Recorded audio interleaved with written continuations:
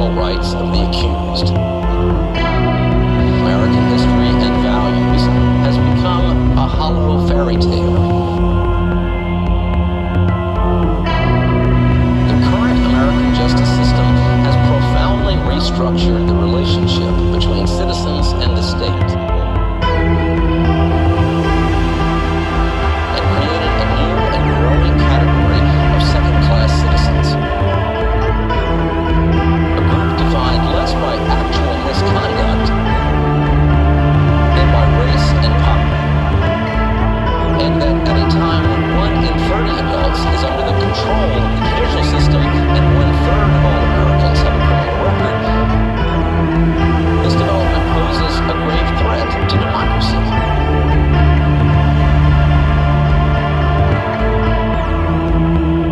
Arresting citizenship to punish, control, and confine its citizens